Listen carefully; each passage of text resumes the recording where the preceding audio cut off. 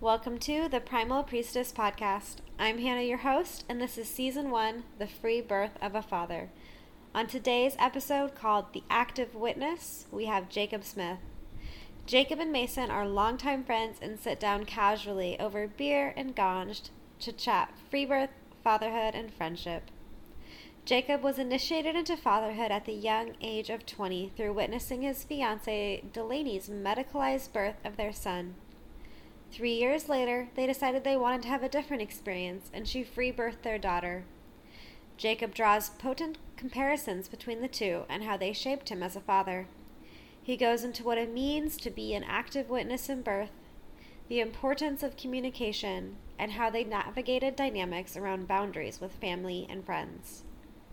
Jacob and Mason muse about community support in postpartum, the funny little moments from the births, and how essentially free birth was a rite of passage into manhood for both of them. I hope you enjoy the episode.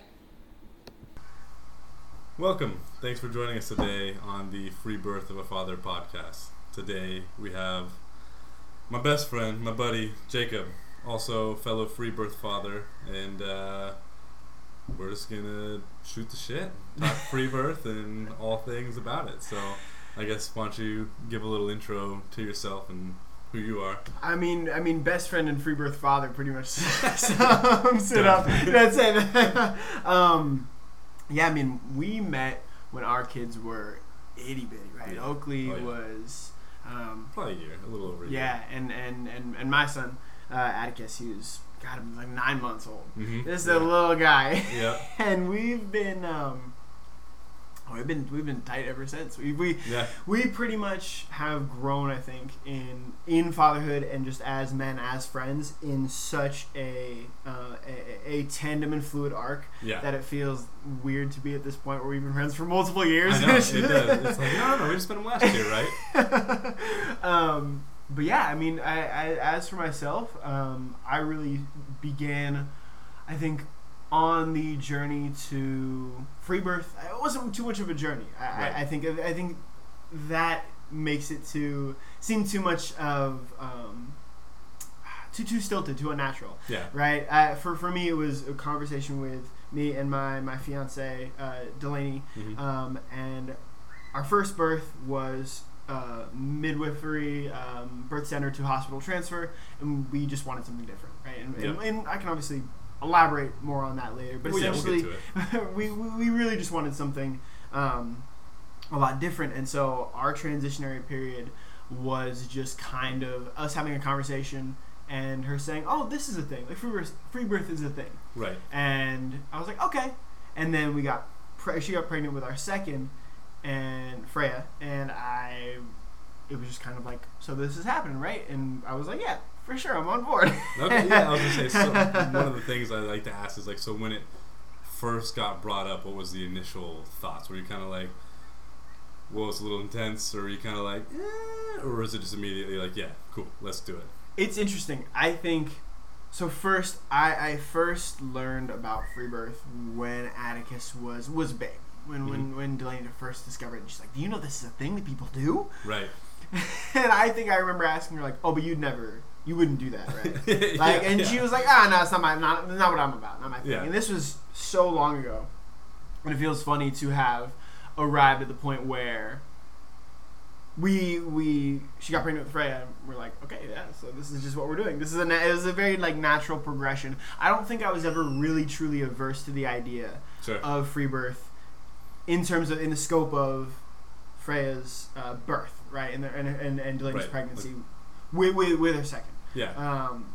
With our second, I think it was, by the time we had arrived at that point, I had a lot more time to consider how I wanted things to go differently. Yeah. And how I could really show up in a big way. Right. I think a lot of times too, like, it's very similar to us, because Hannah obviously we planned to do home birth, midwife, hospital transfer, all that shit, and I think it's, once you go through that, you really are like, holy shit, how can we have that never happen again? Oh, yeah. And, like, how can we get the furthest away from that? And it's very, I don't want to say unfortunate, but it's like a very unfortunate eye-opening experience where you're like, that's not right. This is not the way to do it.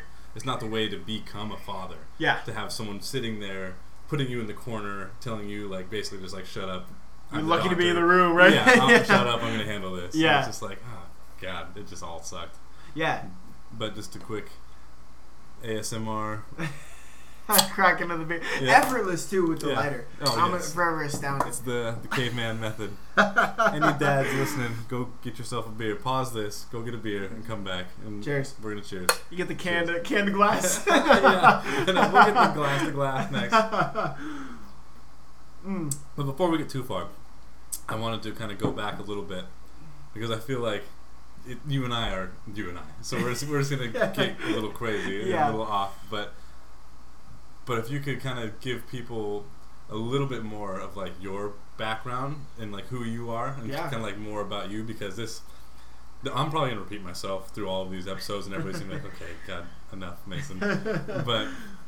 but this is kind of more to kind of like, we're not like cherry picking, but it's just like we're trying to find like different dudes who like are different people in different walks of life and different viewpoints, and kind of let it be known that it's not just like one specific type of man who will be on board with this. You know what I mean? It's not the hippie dippies, which I can fall under in my own times, but it's interesting, right? Like I don't consider myself like hippie dippy at all. I'm starting to kind of stray into the realm of like crunchiness, but that's been a long time coming. Growing your hair the long hair, right? Speaking of, let's just get it all just out let there. it let it loose. I don't. Yeah, like when you met me, and for years before, I just had the short crop undercut like product in it every day, and so I think like that the hair is really indicative of the transition. Well, and before you met me, I had the same haircut. Yeah, it was the same thing. No, seeing pictures is still shocking. Like, I'm sorry, I don't know that dude. I don't either. That was not me. You do get that sense though, right? Like I don't know. More about me, I think. It's weird. I don't think I'm used to talking about myself in like such an explicit context, right? But I am first and foremost a father. But before that, I've always been working with kids. I think like the first thing I ever like was able to self-identify as was like a camp counselor. It was like an educator. Because it was my first job. I was a camper, and then I just saw what my counselors were doing when I was like a kid. That's how I turned 16. Yeah, exactly. I was just like, I get to like just play games all day, and that's the job. And then I got to the job, and guess what? A little bit more than that. Right. Yeah. Gotta blow up the kayaks too. Gotta pitch tents. Yeah.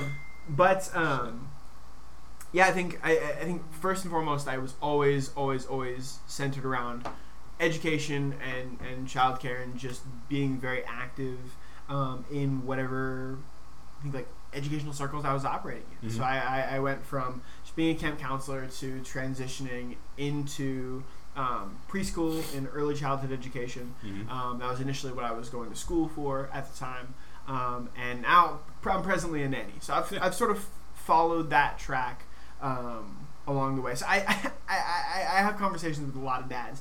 They're like, well, my first kid was the first time I ever changed a diaper, and to me, that's me. I think we had this conversation like long ago. In the eons we've known each other. Yes, exactly. The millennia ago. But so I think flowing into fatherhood and partnership and long-term commitment in that scope was really natural for me, but my journey into fatherhood was really abrupt. It was really scary. I was 20, and Delainey was 18 when we were pregnant with when she was pregnant with Atticus. Right. And at the time, we were ostensibly just bouncing between our parents' houses. Like, I had never paid rent anywhere at that point in my life. Right, so it's like you haven't even had the opportunity to like be a legit adult. No, let alone like an adult and a father. My diet was like Costco muffins and like 6 blunts a day, and that was like that's pretty good. I remember that. The olden times, right? But it was a really stark contrast. I mean, luckily I had a fairly good job, better than what I had the year previous, so I felt a little more stable. Had a really great network of support around us, which was huge, and it's expanded and gotten even better, because I think we'll touch on this later.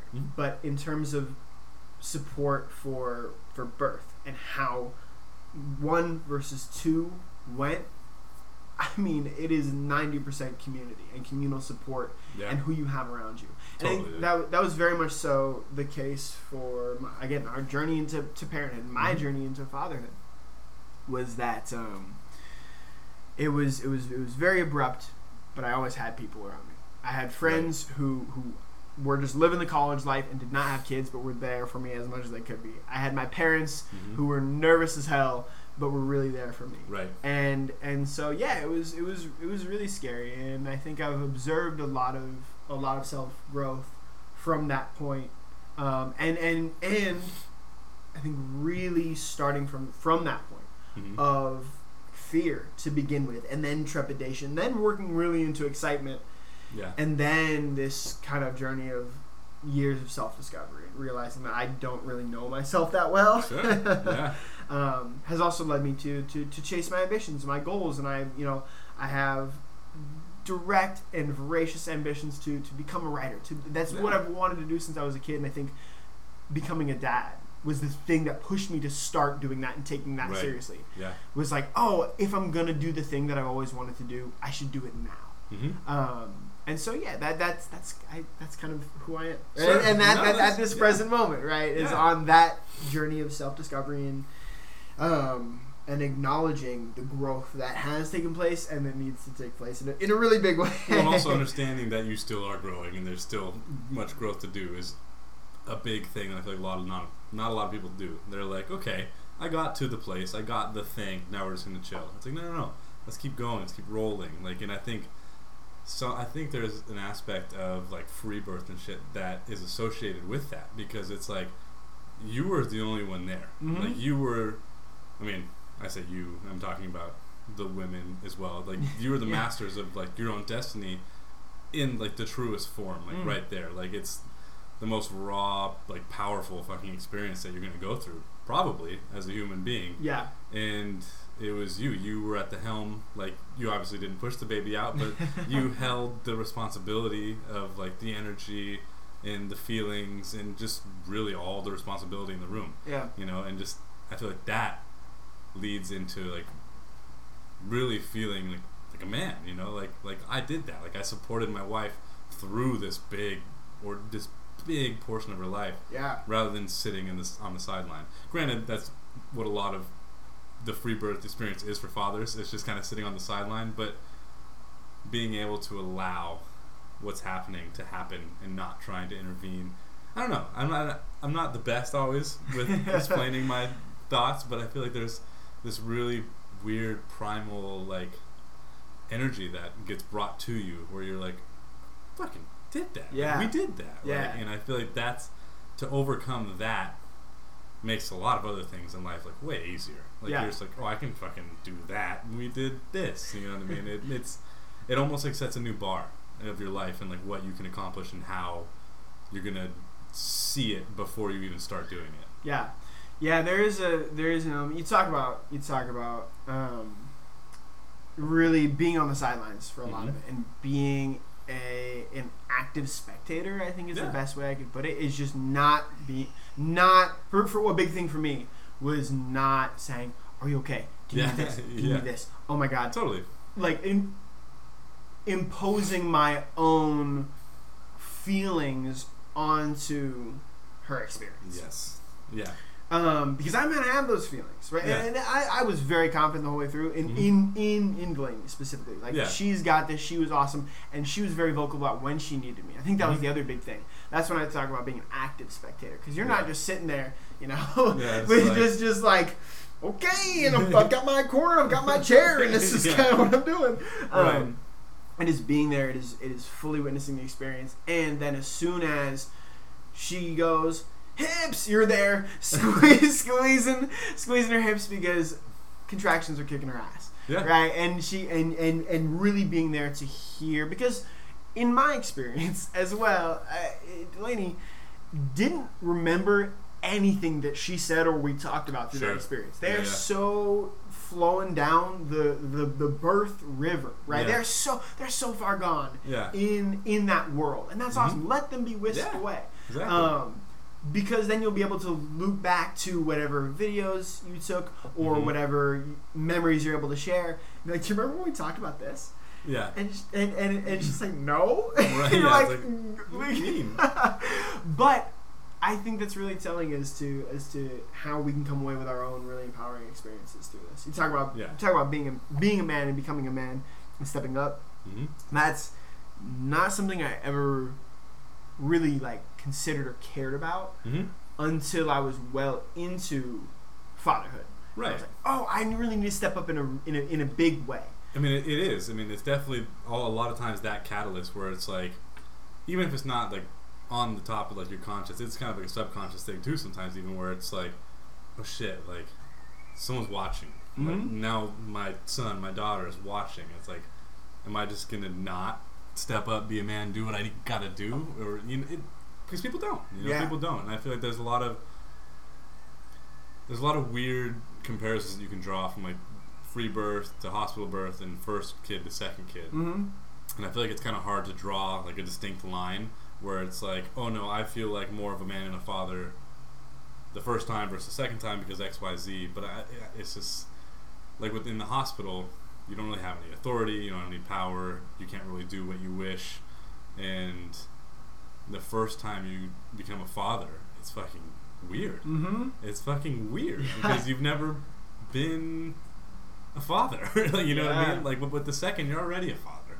And then it's just you're just adding to it. So it's hard to be this experience is different this way versus that, because they're not the variables are so different. There's just so many different avenues, I guess, of ways to compare it that it's hard to really draw a line. But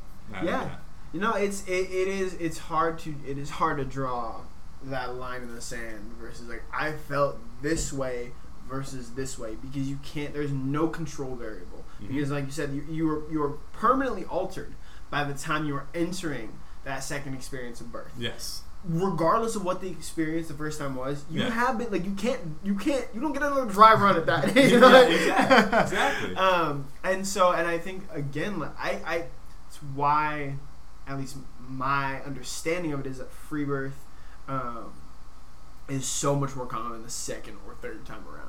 Sure. Is because people realize that they want something different from the first. Yeah. And it's not until a lot of the women and families that our respective partners are around and have supported and have encouraged through their first pregnancy and birth have gone the route of free birth or of just autonomy, of choosing autonomy. That's how they all know each other. That's it. And they only really chose that because they were lifted up by community who said, we did it and you can do it. Yeah. Right? I think there's such a difference between having community and not having community. And that goes for the postpartum period too, for after everything is said and done, and that goes for, I mean, as a dad, I mean, I know because our ladies, we want them to just rest. We want them to just be able to be in bed, to eat hot meals, and not worry about anything besides just being. Yeah. Right. Just being in the moment, just being with their babies, just being. And for us, we have to worry about, I think, the upkeep, the external level. Oh yeah. We want to keep them preserved in that beautiful chrysalis. Yeah. Right. And then for us, it's okay, meals do need to get cooked and dishes do need to get done. Yeah. And when you have a tribe of women or families to come in and be like, here's a meal and also I'm going to clean your kitchen, those two simple things made a world of difference. Yeah, absolutely. Yeah. I feel especially for someone, if you don't already do those things, to then be okay, now it's your sole responsibility. Maybe you cook a meal once every now and then, do the dishes once every now and then, but then it's no, it's you all the time. Yeah. And it's oh fuck. It's having just the relief pitcher come in, you know what I mean? It's oh fuck, my arm is tired. You gotta get in here and throw a couple balls, dude. But I did not get any time in the bullpen. Exactly. No warm up, dude. Going in there cold. Yeah, no, and you talk about, you're already a dad. Yeah, you're already a dad. Your kids are gonna let you know it. You're oldest. It's gonna be change is weird, and I'm feeling some ways about it. Yeah, exactly. But all of a sudden, I just have a little sibling now, and it's sometimes it can go either way. I feel either they're super loving, or they can be super against it, or resentful, or it could go. You literally have no fucking idea what's gonna happen until you're in it. Atticus was so about it. He's like, baby sister. Yeah. And like day 7 hit, and he was like, so what? So what's the deal with this? Right? Like, okay, the jig is up. You guys had your fun. Yeah, okay. Yeah. Like, take me to get some ice cream. Yeah. Like, I'm done with this shit. Yeah. There are those moments of, you know, of being able to, I think, pull away from the chaos again when you're supported by community that you just don't get otherwise. And pulling away from the chaos is as in sitting in that space and just being with your baby, who you were, you and your partner, your wife, whoever it is that you have supported through this process. It's just you two. And it's awesome because then it's you 3, and that's who was the entire time. I remember sitting in the bed that Freya was birthed in, the bed that I caught her in, and sitting there with Delainey while they just slept, and getting those quiet moments to just look at them. Yeah. Like, oh, it's been us the whole time. Dude, it was just us. It's such like the stark contrast between like how you don't even know if you go to the hospital the first time, like what it can be, and then going through it the second time being like, wow, like that was amazing, like, that was beautiful. And then just like that's like the such a surface to even just say that, like there's no real way to describe those two different feelings. Is it like, yeah, they give birth at the hospital, everybody's all over them, like they give you some time, but they're fucking hovering, fluorescent lights, you're in the fucking you hear the buzz, the bzzz of the lights and the beeping of the machines, and you're in some fucking sterile, gross environment. You have like 2 different nurses every couple hours. Dude. Like it's weird and disconcerting. Okay, who are you now? Like, yeah. But then but just like to have like the volume of sound and like all the birth sounds and shit happening, and then just like stillness and quiet, but you're in your own fucking bed. If you had a birth tub, you walked like 5 feet to get into bed. Yeah. And it's just like, it's almost like the opposite effect of like a bomb going off, and like it's like, like the ringing in your ears. It's like the reverse of that. Like the birth is almost like screaming and kind of loudness and a little bit of intensities, but then as all of a sudden it just fades away, and you crawl into bed as a family, and you just like relax for the first time, and like you said, you get to just kind of sit and stare at them and just be like, fuck yeah. Well, take a moment to honor the moment properly. Yes, sir. There you go. Get that proper click. There we go. Yeah. We'll just edit that into the first one. But no, we talked about it last time too on the last podcast I did with Michael. We had talked about just like the importance of community and stuff. And I know you guys had Atticus young. We had Oakley. I mean, you could say it's young. I mean, we were older than you. We were 23 when we had Oakley.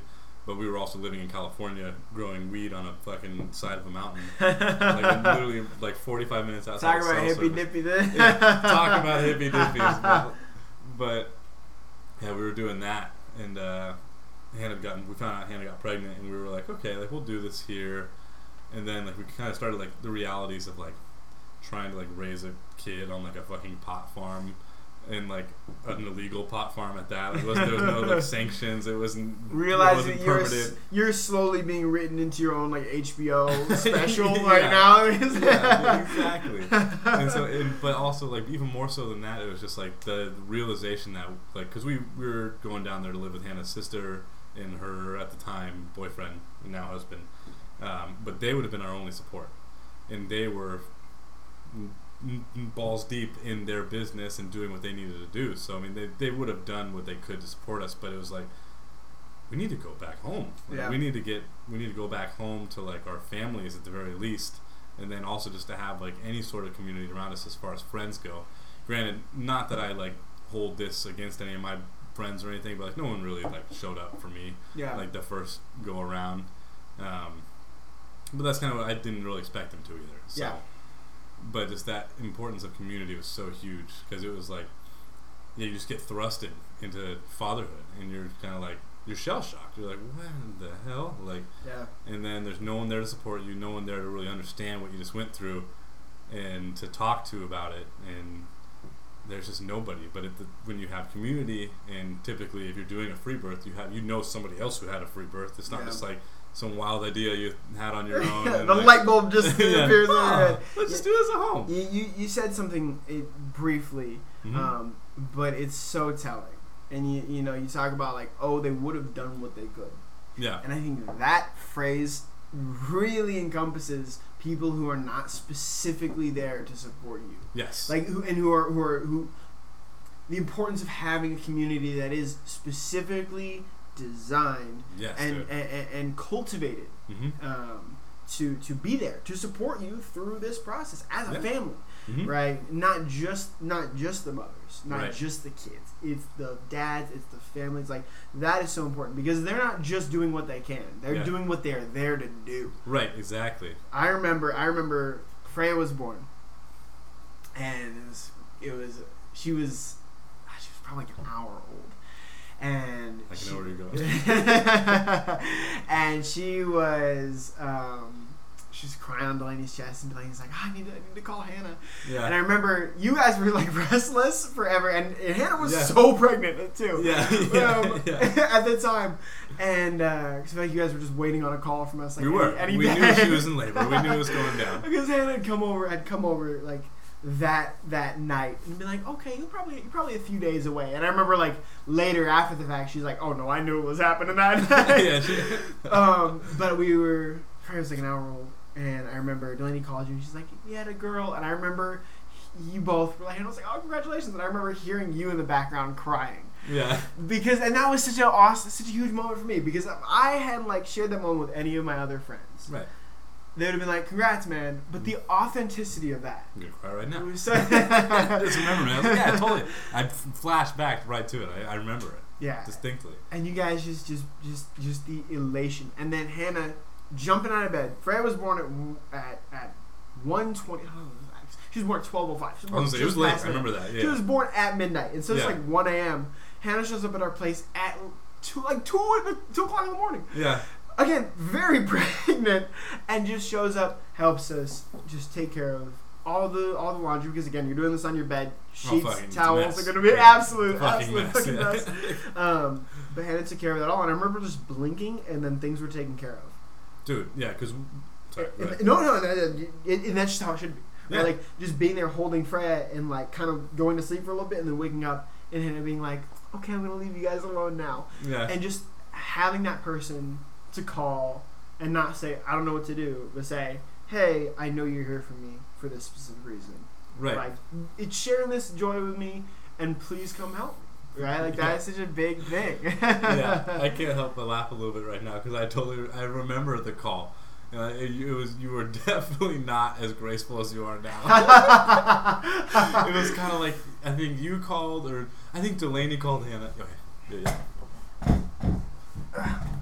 Okay, yeah, there you go, picked up. So, again, we are fathers. We're going to take a brief intermission because one of the babies woke up. And one of the babies, Freya, Jacob's one of them, she shall not be named. She shall not be named. She just wanted to make an appearance. That was it. She knew we were... Right, yeah, you might have even heard a little bit of cry, but... No. Oh, shit, what was I saying? Oh, yeah, okay, I remember. So you definitely, in your recollection, are much more...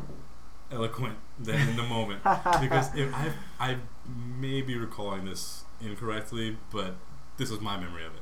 So we were sitting there. I don't think I've heard this before. That's great. Okay, yeah. So we knew obviously that Delainey was giving birth, and that it was going to happen that night. Because I'm pretty sure Hannah said the same thing to me when she got home. She was like, "She's having that baby tonight." But I feel like Delainey called Hannah, and from just like what I heard, it sounded like Delainey gave birth like 8 seconds ago. Like she was still like breathing heavy. I was like, I did it. She's born.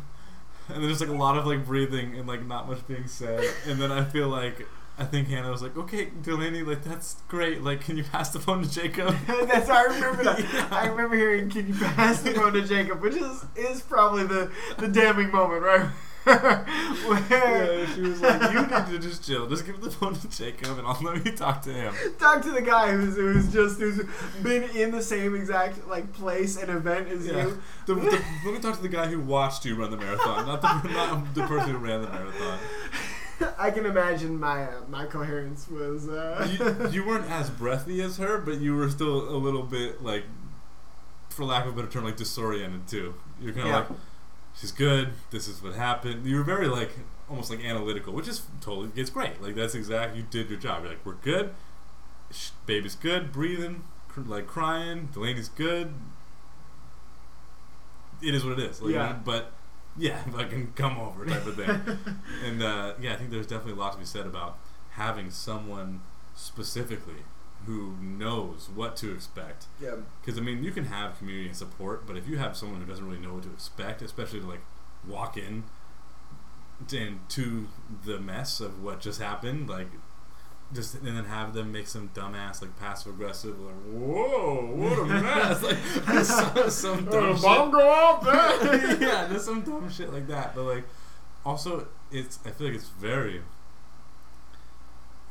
I feel very honored, obviously, to even, obviously I was the one that came over, but to even know that there was that whole feeling of trust and like love and surrounding, to be like, we just went through this, but like, can you come over? Yeah. Like, just to even know that like you felt that way and that trust and that safety with Hannah, to be like, come be with us in this precious moment. Yeah. And Hannah knowing to not really like disturb that precious moment, coming over to do the task, to check on you guys, make sure you're set, and then leave. Yeah. Like not like linger and be like, can I hold the baby? Like, well, you know what I mean? Like, because there's that whole sense of like, I mean, especially like newborns, like not fresh newborns, but like the passing the round of the baby. It's just like, don't do that. Yeah. Yeah. I don't know how it was for you guys. We talk about, you know, the ownership of the moment. I think a lot of like family members feel entitled to. Yes. And I don't, in my own personal experience, because I know it vacillates. Yeah. Right, from one end of the spectrum to the other. In my experience, it wasn't my family trying to commandeer the moment and be like, no, this is our moment too, and we need to know about it. They were just, it stressed my mom out. She's a planner. Right? My mom was a big planner, so it stressed her out that we would not give her like an expected date. Yeah, I remember that. Yeah. So, and she came to us one day. She's like, I know when you're due because I've done the math. I'm like, what the fuck does that mean? Congratulations, Mom, you're 3 full weeks off. Like, nailed it. But yep, good job. Yeah. Good job. But I think, yeah, just the idea that like, okay, I need to be there. I gotta hold the baby. I gotta be there for the experience. Remember with Atticus, right? Talk about like comparing one experience to the other. With Atticus, my parents wanted to be in the waiting room, and I wanted them to be in the waiting room. Right. Because I thought that's what you did. You don't know. That's what you You're did. Like, it's a big moment. Yeah. My family That's be how they there. do it on TV. So yes, exactly. Totally. And for Freya's birth, I was decidedly protective of the moment, and not like in hostility. Although like, but I think there's a clear boundary set. And again, I know this is not everyone's universal experience. My family was begrudgingly accepting. Right. And they were, in the end, and we didn't tell them we were freebirthing, actually. That was me. One of my next questions. I was like, how did you? Sorry to ruin your segue. No, you're totally fine. Yeah, no, we actually was a little wary of how they were gonna take it. You know, because I think they just assumed we'd had a midwife with us throughout the whole process. They knew that we didn't particularly enjoy the outcome of Atticus's birth, which again was, you know, under the care of midwives with a midwifery, birth center planned, hospital transfer. And so they knew we were kind of trying to do something different. But when they met Freya, she was a few days old. And I remember telling my parents specifically, like, this was just us. This is where it happened. These are the 3 people that it happened with. And my dad started crying. He was so happy for us. Really? It was just this almost authentic. And he was just telling us, he was like, I'm so proud of you guys. It's almost one of those things that almost has to be after the fact. Mm-hmm. Yeah. Yeah, so you don't because you don't want their latent anxiety Yes. or anything. Like you talk about the way that Hannah carried the proper energy into the space. Yeah. Right, and came to us was just so accepting of all that energy and offered none of her own to the moment, which is so essential. Yeah. I think you get that with family members because they're well intentioned but don't really know how to conserve their own feelings, right, and trepidations and potential anxieties around that. And so to tell my parents, to tell Delainey's mom, who is a medical worker, like operates in a very medicalized industry and sees birth as a very medicalized thing just on a regular basis. Like that is just her own exposure. Sure. To tell them after the fact was really crucial because then they could just be happy for us because it was great. It was this awesome moment that we got to share. Yeah. And and without saying like, oh, what if this goes wrong? Or you take away the opportunities for them to say, what if? You take that from them and take that from them because that is your moment. Like that is absolutely And I feel like I think a lot of women, especially like older generations and stuff, they just live with the trauma of their birth that they don't even fucking know is a thing. Yeah. Because like there have been like, I think I started telling people, I don't think I ever like just flat out was like, yeah, we're free birthing, just like two of us at home. I think I would like kind of like ease my way into it and kind of like gauge the situation, be like, yeah, we're doing a home birth, and they're like, oh cool, it's like you got a midwife, and I'd be like, meh. Or some people are like, no, we're gonna do it ourselves. Yeah. But then like this like the inherent nature of like, oh, let me tell you my fucking shit story, like, oh yeah, that'd be really cool, like, but my wife needed an emergency C-section. That's it. Or like if it's probably, I know it's more so on the women's end where like they try to tell a woman like, oh yeah, we're gonna have the baby at home, and they're like, I could have never. Hi, buddy. That was my son making his appearance. Both of the second siblings got to get their the free birth their word in like, there. Like, hey, you talking about us? The I could never was such a thing. Yes. That we heard, like from family members especially. Yeah. Like, oh, I could never. And I remember one time, distinctly, Delainey's, I think like her great aunt or some like elder relative was saying, Jacob, I can't believe you delivered that baby at home. And I looked at her and I was like, I didn't do anything. I didn't deliver the baby. I was there and I caught her, but I didn't deliver sure that baby. Didn't fall. It's not a pizza. I didn't deliver. I didn't deliver this baby. It's a girl. I mean, $15.99, but Delainey birthed her. I was present. I bore witness to the whole experience, and that was really crucial, and that was really important. And again, we were surrounded by an awesome network of people and of love. And I think, again, just looping back to Delainey's birth with Atticus, it was we had the network of like familial support after. There's no way to open the beer stealthily.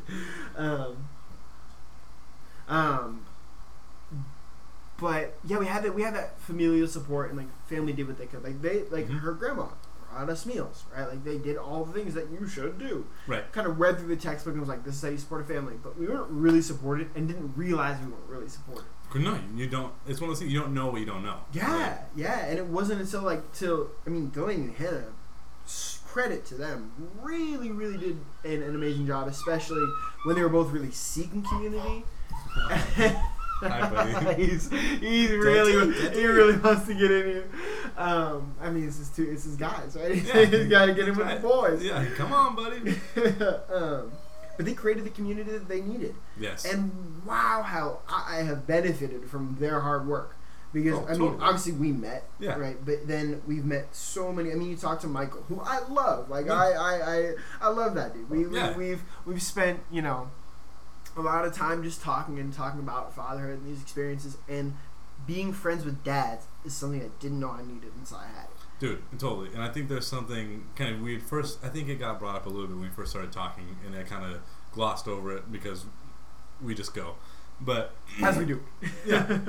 And I think there's definitely something to be said about, like, kind of how the whole point of this podcast is to show that there's so many different walks of life that can experience this moment of having the free birth. But because I remember like Hannah was like, she was so alone after the first pregnancy, or during the first pregnancy, after the first birth, and she took it upon herself like, I'm not doing that again. I'm creating a whole fucking community of like-minded women to be with me and support me in all this, and kind of being like me who I am, like kind of coming from like the construction and the cars and like the sports, like nowhere really in like the spiritual hippie woo-woo realm of that nature, anything if you can call it that. And then knowing that those are the women that she brought in, and then just like putting a prejudice on like every fucking husband or partner, and being like, because Hannah would be like, oh, like I've sat in a circle with this woman and we've done our stuff with our crystals and all that, and I was just like, and now I want you to meet her husband, and that's there's like, me, like, it's like, no. okay, I'll give it a shot, but super reluctant, you know. I was kind of just like, it's hard to like almost go. I mean, I feel like that's just like such a joke, like through the dad community, you know. It's like, oh, I gotta go hang out with my wife's friend's husband. Yeah, it's like, oh god. And like, but there's some truth to it. I mean, I think it's a social anxiety thing too, but it's also like these prejudices that you put on people, that I put on people. Yeah. To where I was like, God damn it, like I had to meet this fucking Jacob guy. Like, I was getting off work. I don't want to go meet some fucking nude person. But then it was like, no, we hit it off right away, and it was just like, it was one of those things that I feel like it is because that there is that like-mindedness between partners that like it doesn't really vary too far from that. Yeah. But also, like, I know who Hannah is, and like, I don't think she would ever hang out with someone who I like completely would not want to associate with. Yeah. Like, I mean, there's one. I'm sorry. One, maybe two. But that's neither here nor there. You can't win every battle. But no, and I think I don't even know where I was going, but it's super important to have community. Yeah, this is also how you know that we're best friends, because no one can like thoroughly dismantle me. Like, it was just like the lack of explicit words. No, I think so like, have you, like, broadly speaking, really felt supported as a dad and as a man, specifically by the individuals, the families, and more specifically the other dads and men that you've met through the community? Yeah, I mean, I definitely have, and it's interesting because it's not like a guiding question. No, I know that it's true. It's a real question. It came from the heart, you know. But no, it's interesting. I feel like I'm definitely like similar to a lot of dudes in regard of like, I like to figure things out my own way, but I'm also a little different because I feel like I'm very hesitant towards being influenced, which is weird. I have a very big hesitancy to like being influenced, or like people are like, oh, such and such inspires me so much. Like, I've never really fallen into that like, I don't have like a hero or like someone I like look up to. Yeah. Granted, besides me, of course. Besides you, I mean, well, that's a given. But no, and I think that's also definitely like childhood trauma. Like, you know what I mean? Like, I'm like, for 8 years, my dad was a great guy, but then the remainder of my life, he was a piece of shit.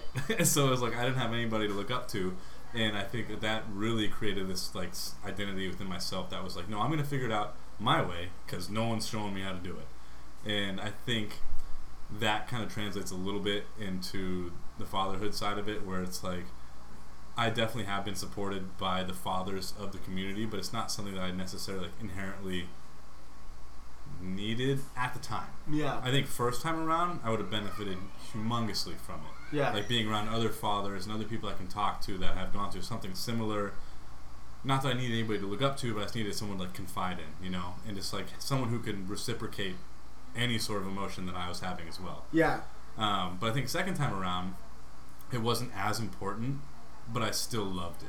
Like, I still loved being able to get together with another dad that I was like-minded with and had a decent time. I could fucking crack a beer, smoke a bowl with, and just like talk about being a father and the joys and the struggles of it. Because like I can't go to like my homies and be like, oh god, dude, you know, like being a dad, like they're like, yeah, I bet it's hard.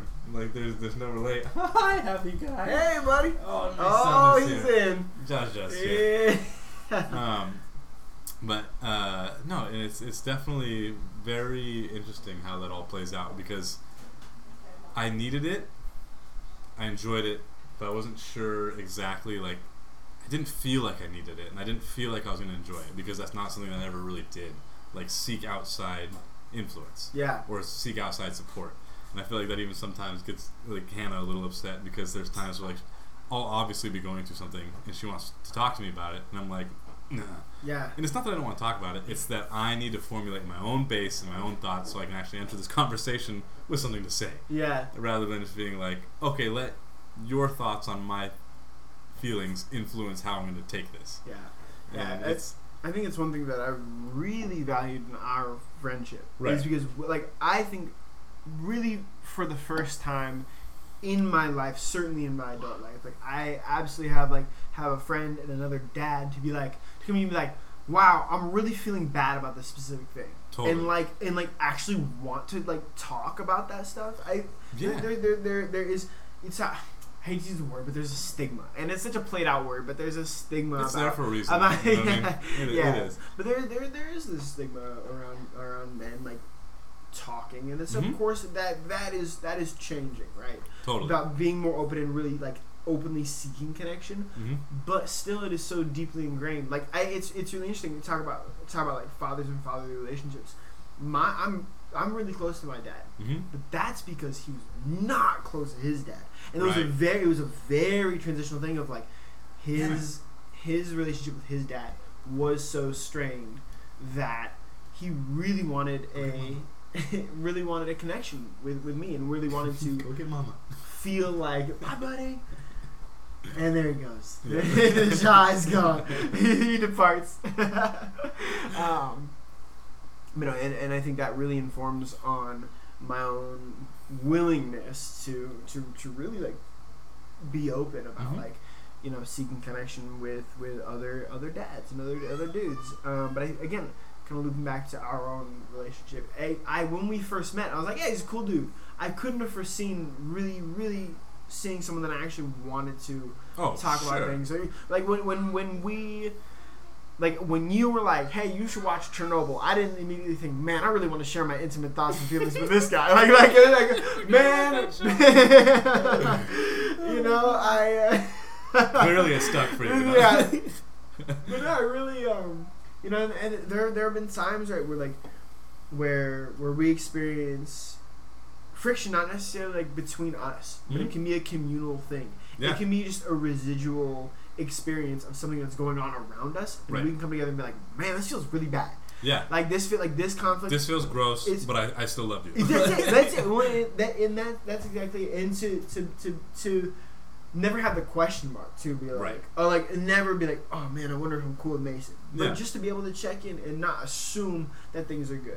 Right, and I want to go back even too, because I feel like what I had said is kind of does a disservice to our friendship, because I definitely feel that way too. You know, it's like when I say I don't want to, like, I'm hesitant to meet the other fathers and stuff, I definitely kind of faded off of that a little bit, because I'm just like, whatever, it's either going to work or it's not, and like that's just how it is. But like, especially with you, like you and I have developed such a relationship to where, yes, get the cannabis flowing. We've developed such a relationship to like where I actually do enjoy like coming to you with something, or like even just like talking about anything. And like I've never been like you could say I'm the like a kind of like a man, like an old school man's man. You built your family's house by your ostensibly by yourself. Yeah, I might say you're a man's man. You told me today that you were going to like the heavy duty hardware store. Yeah, heavy duty equipment store. Yeah, that's what it was. Yeah, heavy equipment rental store. Yeah. I think there I just might gotta rent an auger for the excavator. What do you mean? Oh yeah, I gotta rent an auger. Yeah, me too. It's a weekly thing. Sorry, continue. No, but even with like how you said stigma, like even with like that kind of like frame around who I am, I've never really had the stigma of like the hardened shell, You know what I mean? Like the guys who are like, I have emotions. Like I can guarantee you, if I asked all of like my best friends over the last 10, 15 years, have you seen me cry? Yes. They would all say yes. And I'd be like, was it more than once? They would say yes. Like, I'm never one to be like, I'm fine. Good. I'm like, no, I want to cry. I'm going to cry. I'm going to cry with the boys. You know what I mean? Like, I don't give a shit. You and I have cried plenty of times. Oh, like, yeah. Just talking about emotional things. Like, there's no, like, I gotta, excuse me, I gotta be right back. Like, yeah, it's not like, you good? You good? I'm good. Like, you crying pussy? No, none of that. Like, and I think that kind of plays into a little bit of everything, and just like the sense that basically I think my whole reason of going on this little tangent was to go back, because I feel like I almost put myself in a box, and like I'm very unboxable. Like I feel like I'm fucking all over the place. Yeah. And that's just, I'm very like, I'm not easily influenced, but I am very malleable in a sense, but in my own way.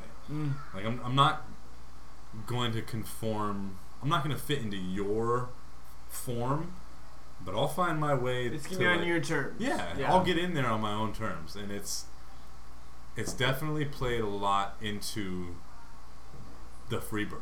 You know, because I think when Hannah first brought it up, I was like, what the fuck?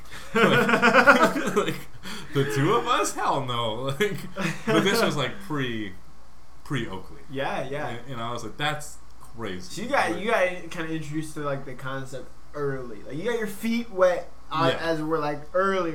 Yes, okay. Definitely. And so, and I think that's very much like because some people, like I know, I think a little bit like with Michael, the last interview, I think one of the things we were talking about was like he kind of heard about it and he was like, oh, okay, and then like he came to like Hannah's birthday party or something, like maybe even fucking Atticus's birthday when we had it at our house, and there was like fucking 30 families there. Yes. And he was like, all of these people free birth?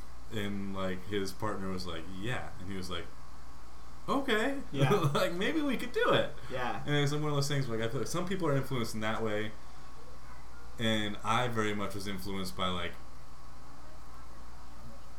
I don't know, just like the ability to see Hannah's like fierce need and desire and drive, and not to just be like whimsical about it, like give birth at home. Like then I came with the fear, you know, I was like, well, what if this happens? And she's like, boom, answer. Was this like, the first? You talking about the first time or both? A little bit of both. Yeah. Like, because I think it took me a while to get on board the first time. And I was like, cool, fuck yeah, home birth. And then, but I was like, still in that mind frame. I was like, well, midwife would be nice too, just because I didn't want the full responsibility. If I can look back and really realize what was holding me back. Yeah. But then next time it's like, okay, fucking go for it. But anyway, I'm probably gonna say that whole thing 10 times over in these interviews.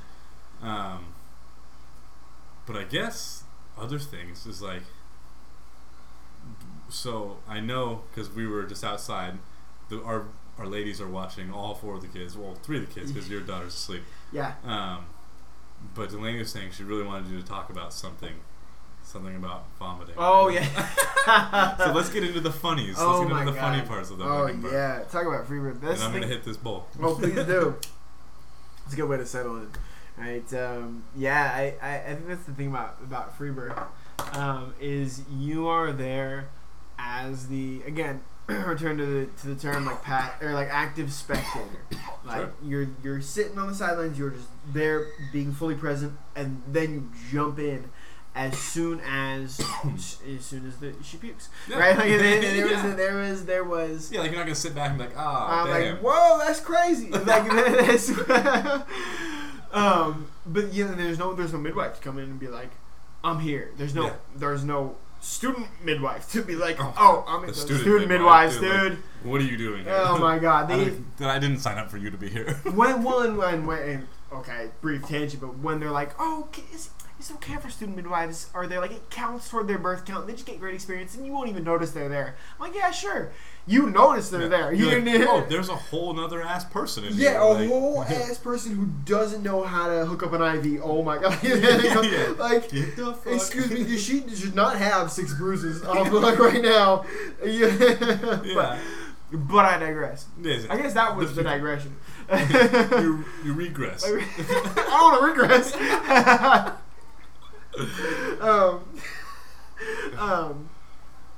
The point is, the puking, the funniest. Yes, none of that. But yeah, you're the lightheartedness. You're the only one there, and so, Delainey was in the shower and was just like praying the hot water did not run out. Soon was like, no. One of those fucking things. Like, you never know. Neighbors, you better be taking like a midnight shower right now because there needs to be enough hot water for the birthing lady. She was in there and she was like, bowl. Whole pregnancy was just like, the bowl was on deck. Yes. And so of course for the birth we had like the big bowl, the big Mondo, stainless steel bowl. Yeah. And that was like the door was shut, so it was ostensibly just a sauna, and it was just you know where it's going. I got the bowl, it. and I just remember,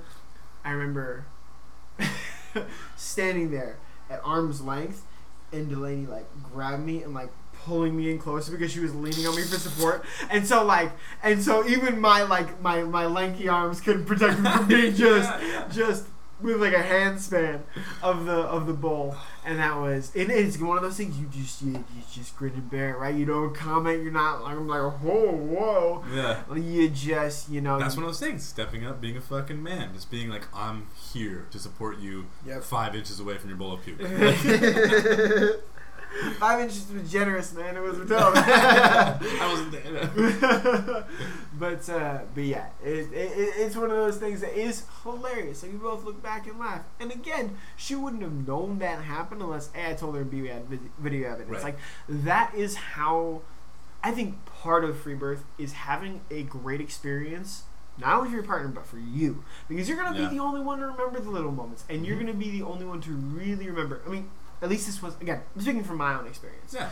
Can't make a blanket statement for everyone or how it has been or will be. But in large part, you're going to be the one to remember the meticulous details. Sure. Right? The facial expressions, the little quips, the jokes. Yeah. And, unless you've got the camera running at the time, and even then, you're not going to look back typically and just watch like 8 hours of footage. The fathers might not, but I definitely know my wife did. The amount of editing and going through and like timestamping, that Delainey has done through the course of the birth videos. Taking up so many gigabytes on my phone. Just blowing to the cloud. But yeah, so much of that is showing up for your partner, for yourself, because you're gonna be the one to look back on those moments. Well, oh yeah, moments. The crossfade is real. It's hitting. Those moments where you just look back and laugh, and you'll be able to share those with your partner because they're absolutely fucking hilarious. And those are like, maybe not every single one of them, but there's definitely gonna be a couple of them that fucking stand out, and you're gonna remember those the rest of your life. Oh yeah, the rest of your life. Like, that's one of those things. Like, people are always like, yeah, like, I remember my kid being born at the hospital, like, my whole life. But like, what if it wasn't like just like that moment of the kid being born? Like, you have like depending on how long she's in labor for, you have like a whole day or like a whole couple hours. Like, you remember like the day, and like there was never anything like shitty about it. Like, it's just good fucking memories. Yeah. And I think there's definitely something to be said about like those moments that you create and you remember because of like how you know each other and like what literally happens. Yeah. I feel like depending on like your connection with your partner, like, it speaks volumes to that connection. Because there's times like you've said it twice now that I've noticed. Like, Bull's a little straightforward, but like when like they're going through it and all they can do is utter one word. But you know exactly what to do. She said hips. You were like, she said hips, and she said bull. And like, if you're not like in tune like with your partner, you're like, what about your hips? Like, I don't know You what to do. can't ask questions. That's such a big thing. Yeah. Such a big thing, and I also think don't give them any more work. Oh no, yeah. no, because you like that makes They're them already think. doing the most. You don't want to activate force them to activate their cerebellum. Exactly. Let them just float. Again, let them float, and just like we're diving down analogy lane here. Hell yeah. They're floating along the river, and you're just like running along like with a big stick trying to push them out of the reeds and just like and there's a gator and just skirt them around, and that is like that, and then you're gonna flip over to the other side and it's just the whole thing. You're doing so many aspects, or so much gymnastics, physical, mental, emotional. Yeah. Keep it cool, collect it, and make sure that they don't know the work you're putting in. Yes. Like that is such a big thing. It's editors in Hollywood, right? Yeah. Who like movies wouldn't happen without the people who edit things behind the scene. No, it's not one continuous shot for an hour and a half. And you don't know like who they are, what they've done for a reason. And because the work is invisible. That's how it should be. Your work should be invisible, and you get to celebrate afterwards. Totally. But in the moment, it's not about you, right? It's not. It's just. No. Yeah, and it was made easy to talk about connection, speaking volumes of connection. It was made easy, right? Yeah. I think that's how it should be. It should flow easily. You should have that seamless communication and connection. And it's about conversations beforehand. It's about being confident and comfortable. Yes. And if you are not confident and comfortable, but your partner is, shove it. Yeah. Be like that, like shelf that for another fucking day. Save it for your psychologist. Be a man, dude. Fucking step up for your woman. Absolutely. Like, put it aside, dude. Absolutely. Yeah. You 100%. have to set it aside. And it's so imperative. I think this breaks my heart. If I hear stories like, she really wants to free birth, but her partner doesn't. Her husband doesn't. Like Hannah and I, whenever we hear that, it's like about having the midwife there. How are they together? There's such a lack of basic respect for autonomy. Autonomy is what this is all about. Yes. And if you're not you can't respect your partner's autonomy because of your own personal hangups.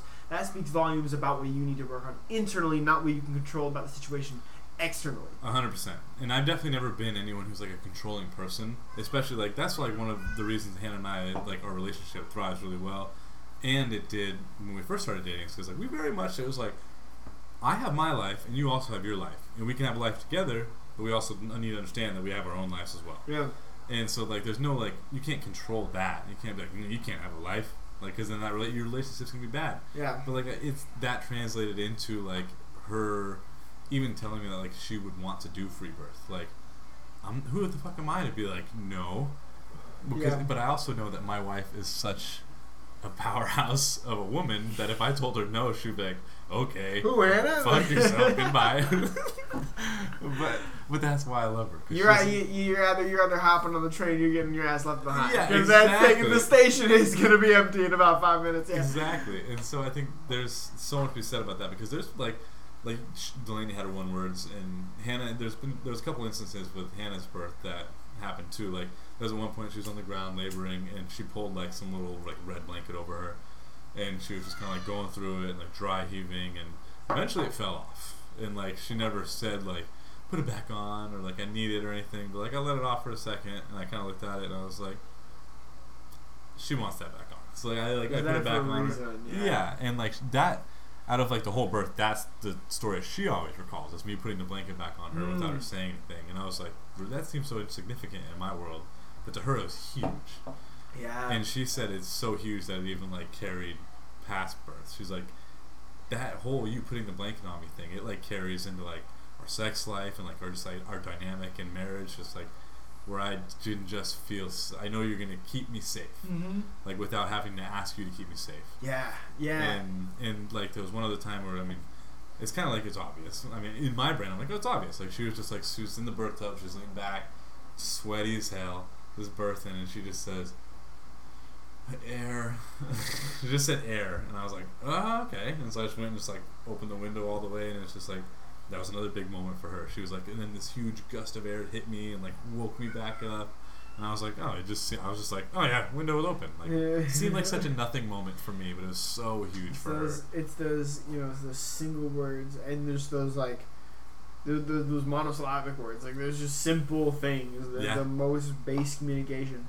It's runs so in tandem, which I think could be why there's a lot of success and a lot of ambition to approach free birth when you are already parents, is because so much of that ties into the way you communicate with your kids, especially when they're younger, and in that very primal state of life, where you're like, they're like, blue. I'm like, you want blueberries, and I got you. Yeah, like you have a friend over, and they're like, your toddler comes up and just is like, and they're like, dude, I know the crayon is red, and it's not the one you want, and they're like, your friend's like, you understood that? What the hell? What the fuck? I mean, sometimes I'm like, you're you've known Atticus for his whole life. I mean, this is. But I'm pretty fluent in Atticus. Fluent. This has been a long time coming. Yeah.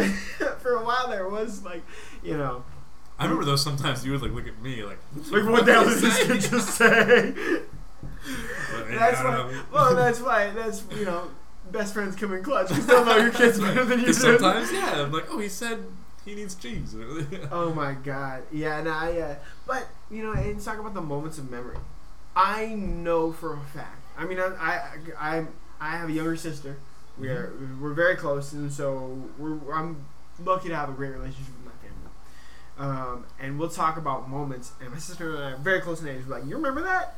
Mom and Dad, what the hell was that about? And they're like, I don't know what you're talking about. Yeah. They literally have no recollection. So just like a gloss over moment for them. And that stood out so hard. Exactly, and that's what it is. You talk about these moments where it either means nothing to you and everything to them, or it's the reverse. Yeah. Where you felt really accomplished or really funny for like making them laugh in that moment of like it was really hard, or you just feel really good about that little thing that happened, because the overall birth, the result is itself something worth celebrating. But it's the little moments that you're gonna remember that are that make everything worthwhile. Like I mean, in the grand scheme of things, the whole story, right? A story is not beginning and end. There's so much middle, and there's a story that you get to craft for yourself that is really taken from you when you're in a space, in a birthing space that is not geared toward accepting and celebrating autonomy. Yeah, and I think totally too in today's age, there's like, I mean, it's very like it still exists in places, but it's not such like a worldwide standard practice where like there's like really a truly like rite of passage for men. And I think like back in the day, it was like you go on your first hunt and you kill your first ox, you kill your first whatever. Shit ton of ayahuasca. Yeah, but there's like a significant moment like where you on whatever spectrum of like energy or like thought, like you can be like, this is a defining moment of my life where I went from boy to man. Yeah. And I feel like in today's world, there's like, well, you got your first job, and you could drive a fucking car. Like now, how's your credit score? Yeah, none of that feels like a rite of passage. It just feels like the bullshit that you got to do. But I feel like free birth is kind of that rite of passage for men. Because I mean, girls, they like their rite of passage essentially is like their first period. Like there's like that very defining moment where it's like, okay, I have gone from girl to like young woman, and I feel like that doesn't exist for us, especially not today. And my wife is trying to walk around the room to get some water, like she's not here. Making a real stink face. But yeah, no. Even again, talk about the stigma, talk about ritual, talk about all these things that play into. How do we be complete as men? Like, and how do we initiate that quest for completion? Because a lot of people grow old and die before they ever they just don't without think about. No, because it's not something that you have this objective measurement of like, now you should probably start thinking about this. Yeah. For me and my we talked about that in a vague sense earlier. Yeah. But yeah, sorry, go ahead. No, it's exactly that, right? I think like I was freshly 20 years old. Yeah, dude. And Delainey was herself so young, and I was like, oh, we have a baby. It's a whole person. Yeah. Like that is I've been working with kids, but I can send them home at the end of the day. Exactly. And then I don't have to work on myself. Meet up with my homies and smoke a blunt. That's it. I don't have to work on myself. And I think one of the greatest gifts that Atticus taught me, and of course Freya as well. I mean, but that initial lesson, because I don't think I would have been willing to work on myself No, I'd still feel like just be fucking partying. That's it. That's it. Maybe I'd be doing like some fun stuff, but like it wouldn't be like personal growth shit. No. Like, no, there'd be no quest for personal growth. I think quest is an important word. Like, is an important tradition. Yes. Right?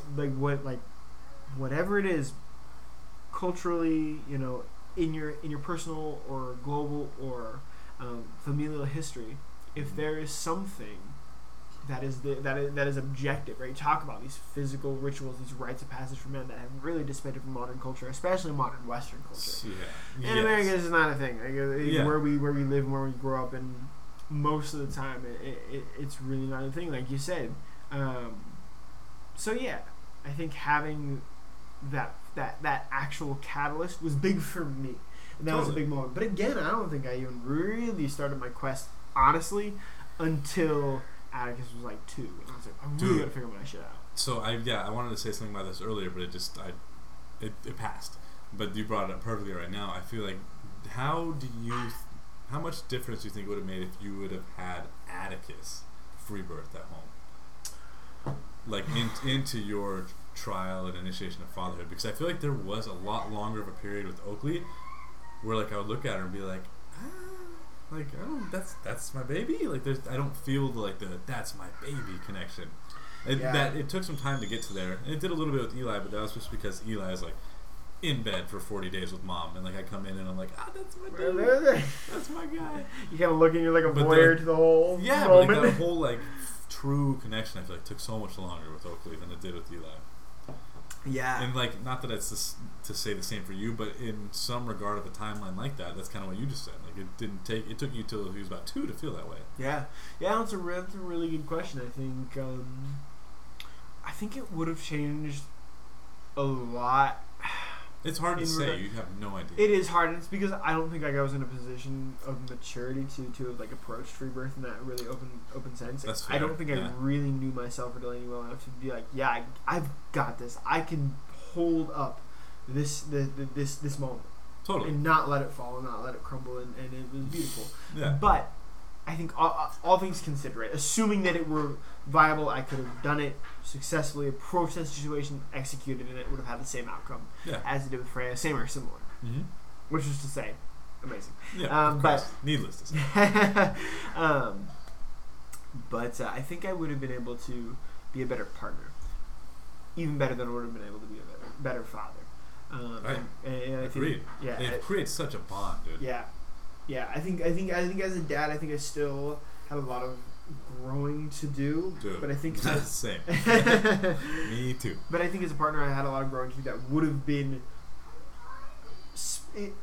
really expedited and like ameliorated, made so much easier by just that ability to communicate and that connection and that moment that you will always have and always have to remember. Yeah. Right? Like it's like, shit's gonna get hard. It's like shit's gonna get hard. That's how it is. Right. In parenting, in a relationship or a marriage. But having those moments and having the story that you've been able to forge and craft yourself is so pivotal. Is so pivotal to being able to, when things get hard, come back and say, we've done it. Like we've gone through it, and we've come out the other side. And we have that basis. Yes. So it's immeasurably valuable. Is just I know, and like I've also like that was beautiful. So thank you for that. But it also is like I can't even comprehend. We can guess. We can be like, like it would have been this X, Y, or Z different for me if that had happened the first time around. And I think it's really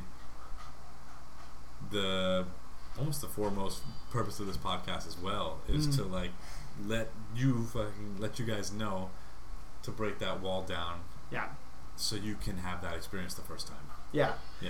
Well, and I greatly appreciate you for having me on, because this has been an opportunity to really flesh out things that we've talked about independently and so often, but really just to sit here relatively undisturbed and just big ol' asterisk, but I think really being able to flesh these things out and just discuss them, and to just experience them again. Because talking about them is a way to bring life to those memories and those stories again. And it's a beautiful thing. So I really appreciate you. Dude, of course. And I appreciate you on here as well because, like I said, we're trying to get everybody. Yeah. We're trying to get all the different people, all the walks of life.